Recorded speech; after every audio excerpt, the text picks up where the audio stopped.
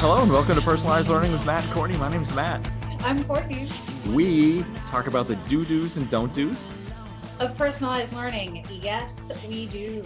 And today we have a special episode because it's a mailbag. Mailbag, yeah. So you've already been through a trimester. Congratulations. Your report cards, your progress reports are coming out. We will not be mailing them, so I hope you still have your login and password for the learning management system. Yeah, so in between, and hey, how about that Jenny Donahue interview? That was outstanding, wasn't it? So good. I hope everyone listened to it like 10 times because I know I have. Oh, we wwrapped up that series pretty nicely and she just nailed every single piece of it, which, she wrote the book. So I guess that's a good idea. Good point. She wrote it. It's totally worth listening to all of those again sometime. And Jenny just put it all together for us. It was fantastic. And thank you, Jenny, very much for that. Thank you so much. So we have a little bit of a break here before we dive into trimester 2, which is going to be all about critical thinking and innovation and kind of what that could look like, might look like, should look like. We'll be having a bunch of different interviews with some really fantastic people. I gotta say, P-Learn-NC is up in their game this year, Mache. Yes, we are, aren't we, Courtney Willowen? We certainly are. It's been a good year so far, and trimester 2 is just gonna take it to a new level, I think. Right. Of course, we don't know what's happening trimester 3, but no. But that's how it goes, right? That's Who knows okay. what's planned for trimester 3? We will figure it out as we go. Depending on how many snow days we might have, that trimester 3 might last forever. That is very true. That is very true. So we have a mailbag episode today, or a parking lot episode, if you will. We've got some questions up there that we're going to get around to answering. So the first one, we have 4 questions today from our listeners, and I'm going to start with the first one. And this one is titled, Resources Too Advanced Without Close Scaffolding. Interesting. So here is the message. Hi, Matt and Courtney and friends. Thank you for your inspiring podcasts. Question. Question. White Schrute style. Question. All the resources I find for my learners in 4th grade seem to be at least slightly too advanced for them to be able to dive into either independently or in small groups without immediate scaffolding and attention by me. I'd like to release the students into learning groups where each group can tackle a new concept and learn together through discussion and exploration, but I am not confident that they will be able to actually comprehend the resources, readings, videos, etc., that are provided for them. Many of them are coming with near zero exposure to scientific concepts and are also still learning to read rather than reading to learn. So I am tempted to move through the concepts together as a class so I can be right there with them discussing and asking probing questions for comprehension. TLDR, not satisfied with my resources applied in a personalized environment. Thank you. What does TLDR mean? Too long, didn't read. Oh. I love it. Oh, it's totally fine. That's what happens when you try to explain the situation to get your question across. Absolutely. Yeah. So what do you think about this question? Yeah. Great. This is an awesome question. I think there's so many people out there probably struggling with this very thing. My initial reaction to it is that maybe I have lots of reactions, but I think the first most important one to think about is that they don't need to be learning the new content on their own or in independent small groups, like in that personalized learning type of way. Maybe you can introduce the concept in a mini lesson or in a shorter experience with the whole class, introduce the concepts, the vocabulary, the important background information, right? And then the next portion of class or the next day are more choice activities with texts or resources that essentially say the same thing, right? Just maybe a little easier, maybe a little harder, or maybe it's also practice, right? More like the comprehension question type stuff, so that they don't have to learn it on their own. I don't think that's the intention of personalized learning, is that the learners learn it all on their own. Right. So when we've talked about something like learning menus in the past, Right, that learners have choice on some of those input resources, and right, some of those input resources are always going to be the teacher.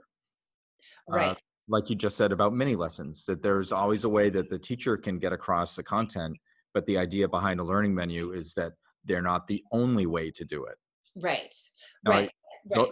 okay, so one of the things that I'm seeing in this message is that this person seems to be a little bit hesitant to actually use some of those resources, if I'm understanding this correctly, because they think they're over the head for their fourth graders. Right. Yeah.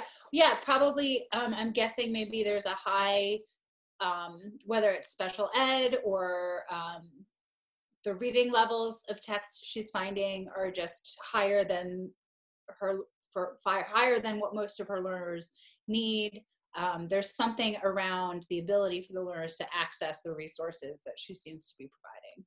But it seems to me, it seems like it's a little bit more of like text resources. Yeah. They are Yeah. visual resources. Right. Visual resources seem to be, to me, to be okay with this one.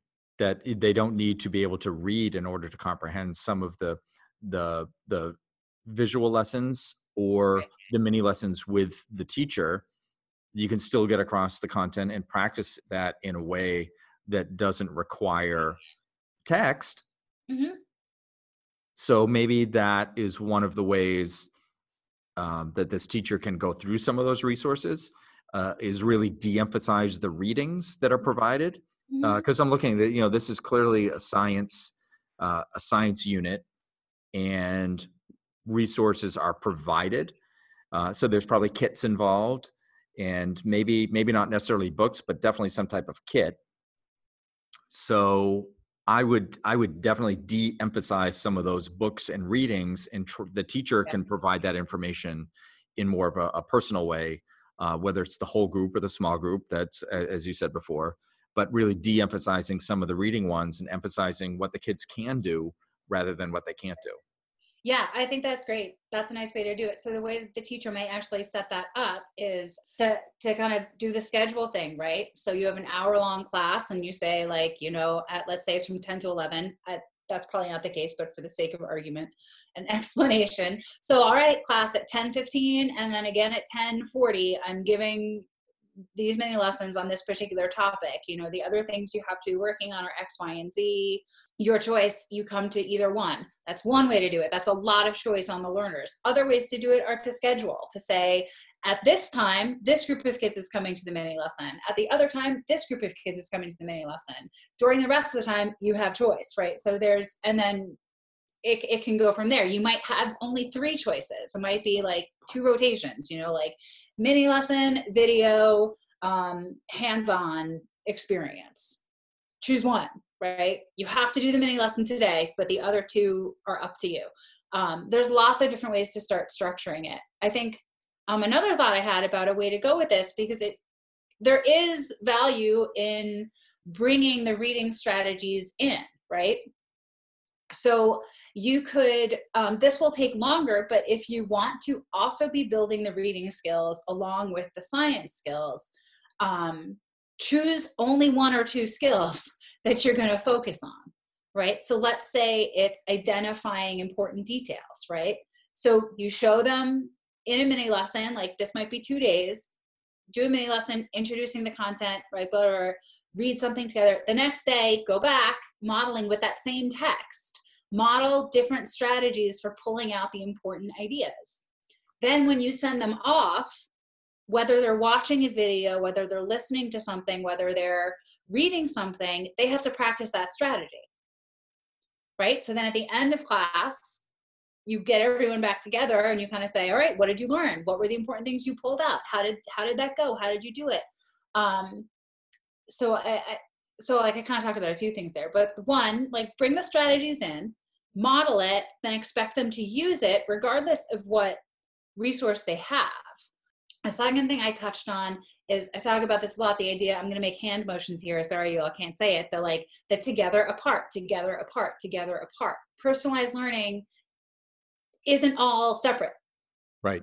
There should be times where the class is coming together, and especially if the group is all learning the same topic, that's a fantastic place to come back together and have some of those questions that you might have wanted to be like prompting them with in a small group, have them for the end of class. What did you learn? Have a group discussion about it, or some other process for recording the information for the whole class, so that learners do get to hear from each other, and they do get to say like, oh, I didn't get that, but that person did. So finding ways to bring the learning back to whole, and then to individual, and then back to whole, can also help. The other thing I want to say is that it's really hard to find appropriate resources, especially for science. Even in a regular traditional school setting, the textbook is usually 2 or 3 reading levels above what the learners can actually access. Yeah. So that's hard. So one thing I like to do is to think of the texts as supplements rather than where the learning comes from. Mm-hmm. Like, find a couple quality passages or quality texts that you can read multiple times, and then just get like a ton of high interest picture books or graphic novels or things related to the topic that they can access on their own, and expect them to look at things multiple times. Don't expect it to be a one and done. I think those are some ideas for how you might help this. There are some places online where you can go and it will change the reading level of a text for you, or will have multiple. Sometimes it's like you have to purchase it, but there are resources out there that will do that kind of text work for you. But I think it's more about being intentional in your instruction.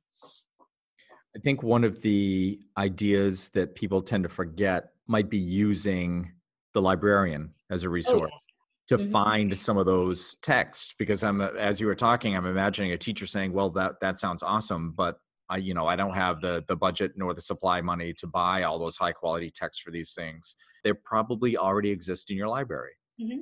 And you've got a librarian that can help support the reading level and find out where those kids are and find appropriate resources, and partnering up with somebody else in the school. You're doing it. And now you're showing the value of collaboration. Yeah. And you've already talked about reflection and all the things we talked about as being super important.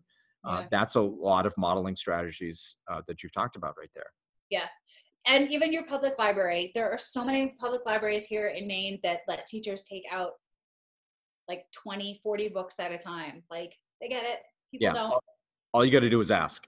That's right. All you got to do is ask. If you're unsure, my local library in my new district here has come to our schools and said the same thing. It says, all you got to do is talk to us, and you can pretty much do anything you need to do, and we're here to help.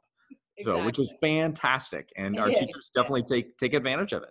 Right. There's limited resources in schools these days, so as many places, as many things as we can do would be lovely. Yeah. Okay, I think we TLDR'd that one. As we knew we would. As we always seem to do. We have plenty to say about these things. All right, so let's how about you read the next question? All right, so the next question, tracking evidence. I am just revisiting season 4, episode 13, Proficiency Breakdown. That was a good episode. The questions you raise and answer are so important. I wonder if you have any preferred resources for tracking the evidence that you would be willing to share. This is from Jenny at the New Liberty Innovation School in Salem, Massachusetts. Hi, Jenny. Hi, Jenny. I actually looked up this school to see what it was. Yeah. The Innovation School sounded really interesting. They have a competency-based curriculum model.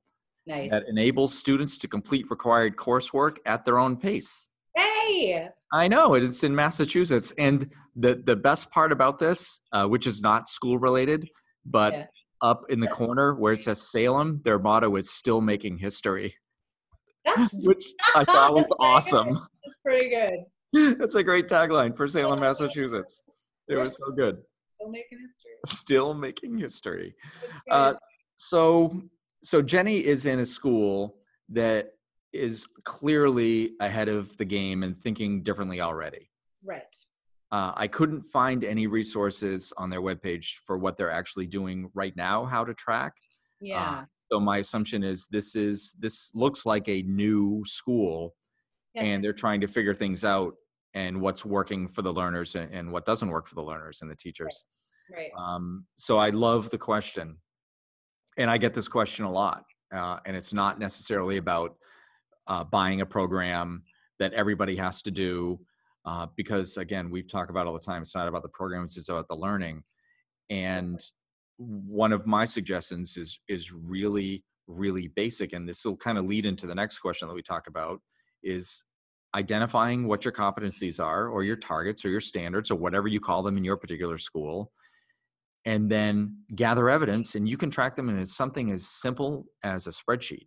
I knew you were going to say spreadsheet. Well, math teacher coming right out. It could be an Excel sheet, it could be a Google sheet, it could be anything. Oh, but it could be boxes on a sheet of paper with a handwritten title of the target. Absolutely. If the idea is gathering evidence towards specific learning outcomes, and you're gathering evidence for those kids, you can track it in binders. Yeah, you can. And as long as those binders are open to the kids also and the parents, so they know where they are, would be, that's one of my things, I think, is keeping that all open and not a hidden grade book. But something as simple as paper, as long as it's organized, and then a spreadsheet, and then there are plenty of potential learning management systems that are out there that will help you do that in a more digital, formal way. But you don't need to do that. No, you don't. Yeah. Especially if this, so that episode, we really kind of talked about, like the moving from teacher to teacher, right? So if you're really kind of thinking about that aspect of it, then really the most simple tool you need is a spreadsheet or a chart of some kind with, you picture one page for each domain, each learning area. It has the progression of the targets for each measurement topic. Like that's one page written across the top, kids' names down the left with check marks of who met and who didn't. Like that's all you need to pass on. That's the basic. And then from there, you would want the backup information, right, somewhere, but chances are you have it. So that's where like the binders for each individual kid might come in. Mm-hmm. Yeah. And like you said, there are programs out there. We can list them. No one's given us money. Maybe they should, but right now no one's given us money. But we can list some of the programs we've seen and used that are out there. They all have pros and cons. Should we do that? Is that? Well, let's hold off and see if we get more. I don't want to miss anyone. Okay. Since we're doing this, but I think your emphasis of pros and cons is a good one, because we worked in a district that looked at all kinds of them. And I worked in a district before that district that looked at all kinds of them. Exactly. So, and there are more coming out every day because there's a demand for them. And my advice is you're never going to find the one that is 100% what you want. Yeah. You have to make compromises. So think about the compromises you're making. And one of the compromises I will never go back on is it's about gathering evidence towards learning targets or competencies or standards or whatever it is. Right. If you can track where kids are and kids can track where they are from grade to grade, then that is a must-have.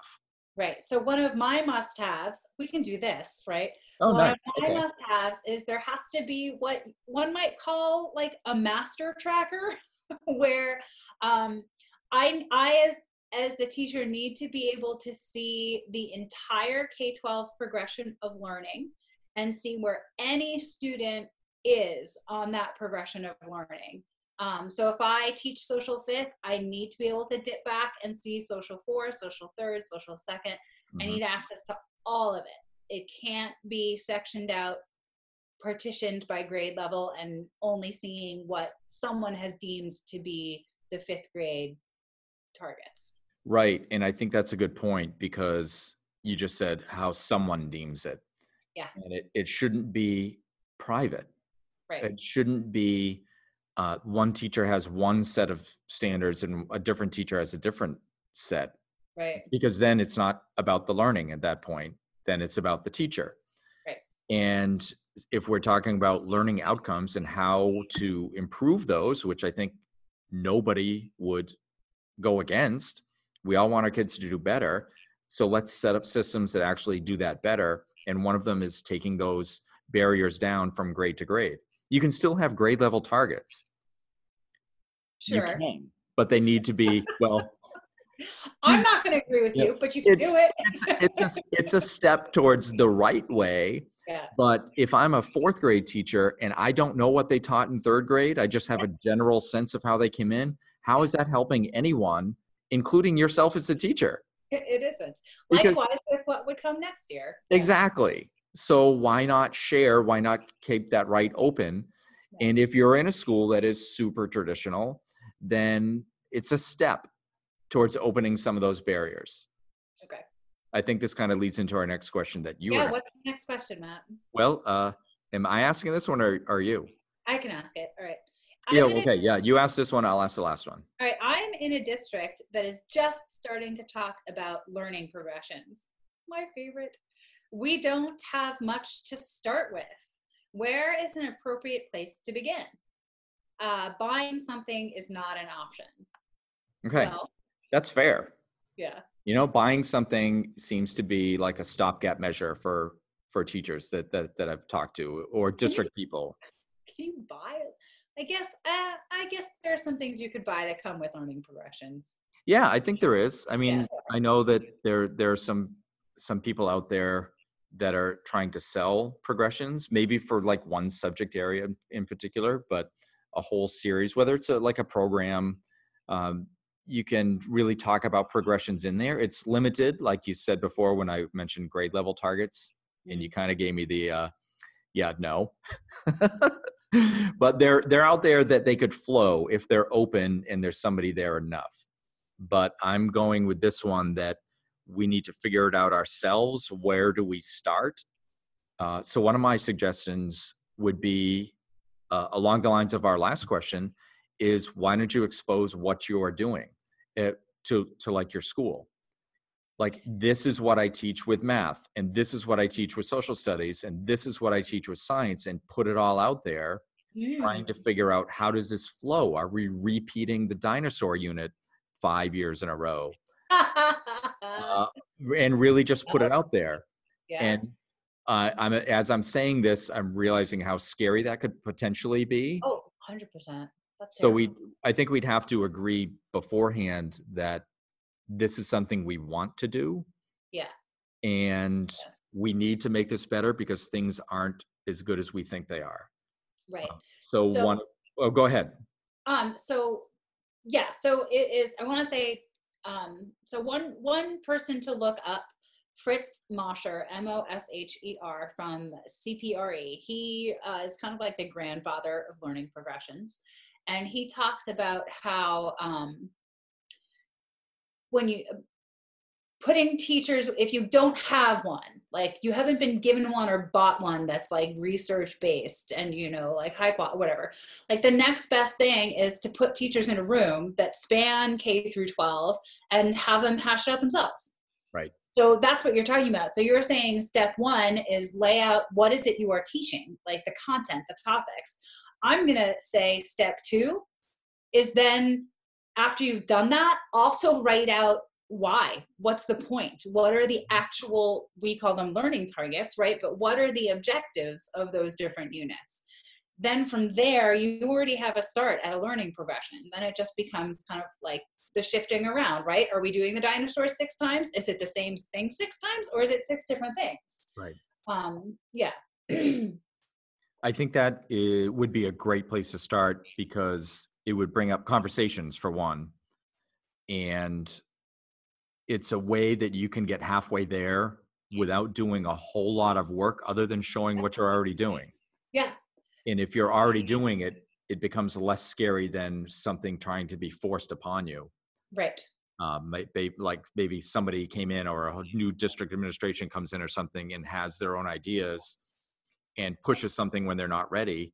Right. Let's find out what we are doing. And then you can see all the flaws and the holes and all the good things that you're already doing. Yeah. And saying, okay, well, this is okay. How do I make this better now? So I think you've got all kinds of options if you just have those admittedly hard conversations, but I think they'd be more useful than anyone thinks. Yeah, I agree. Yeah, it's hard work. The other thing I want to throw out there is that there are lots of free progressions out there already, whether you know them, like them, however you feel about them. The Common Core is written as a progression. Yep. The next generation science standards progressions, the social studies standards progressions, like a lot of this idea of a learning progression is not new. A lot of the standards that are out there already are already in some form of a progression. Is there redundancy? Oh yeah. Are they sometimes unclear? But they're out there, and it is another resource to go to compare what you're doing to. So I think that's a good way to end that question, is compare what you're doing to the ones that are already out there. Yeah. All the states already have these, I would say. And just trying to figure out what works for your school or for your district makes perfect sense, but you all have to be in on it. Yeah. All right, let's go to our last question. I'll read this one for you. All right. It's titled Choosing Wisely. Aha. Let's hope. So I started offering choice for student learning. I gave different options for types of texts, videos, and practice resources that ranged in ability levels. But I don't think the learners made good choices. Most seemed to choose levels that didn't match their ability. Yep, I've seen that. They went for the easy stuff. Yep. How do I offer choice and ensure that learners choose the right level? It's a great question. That's awesome.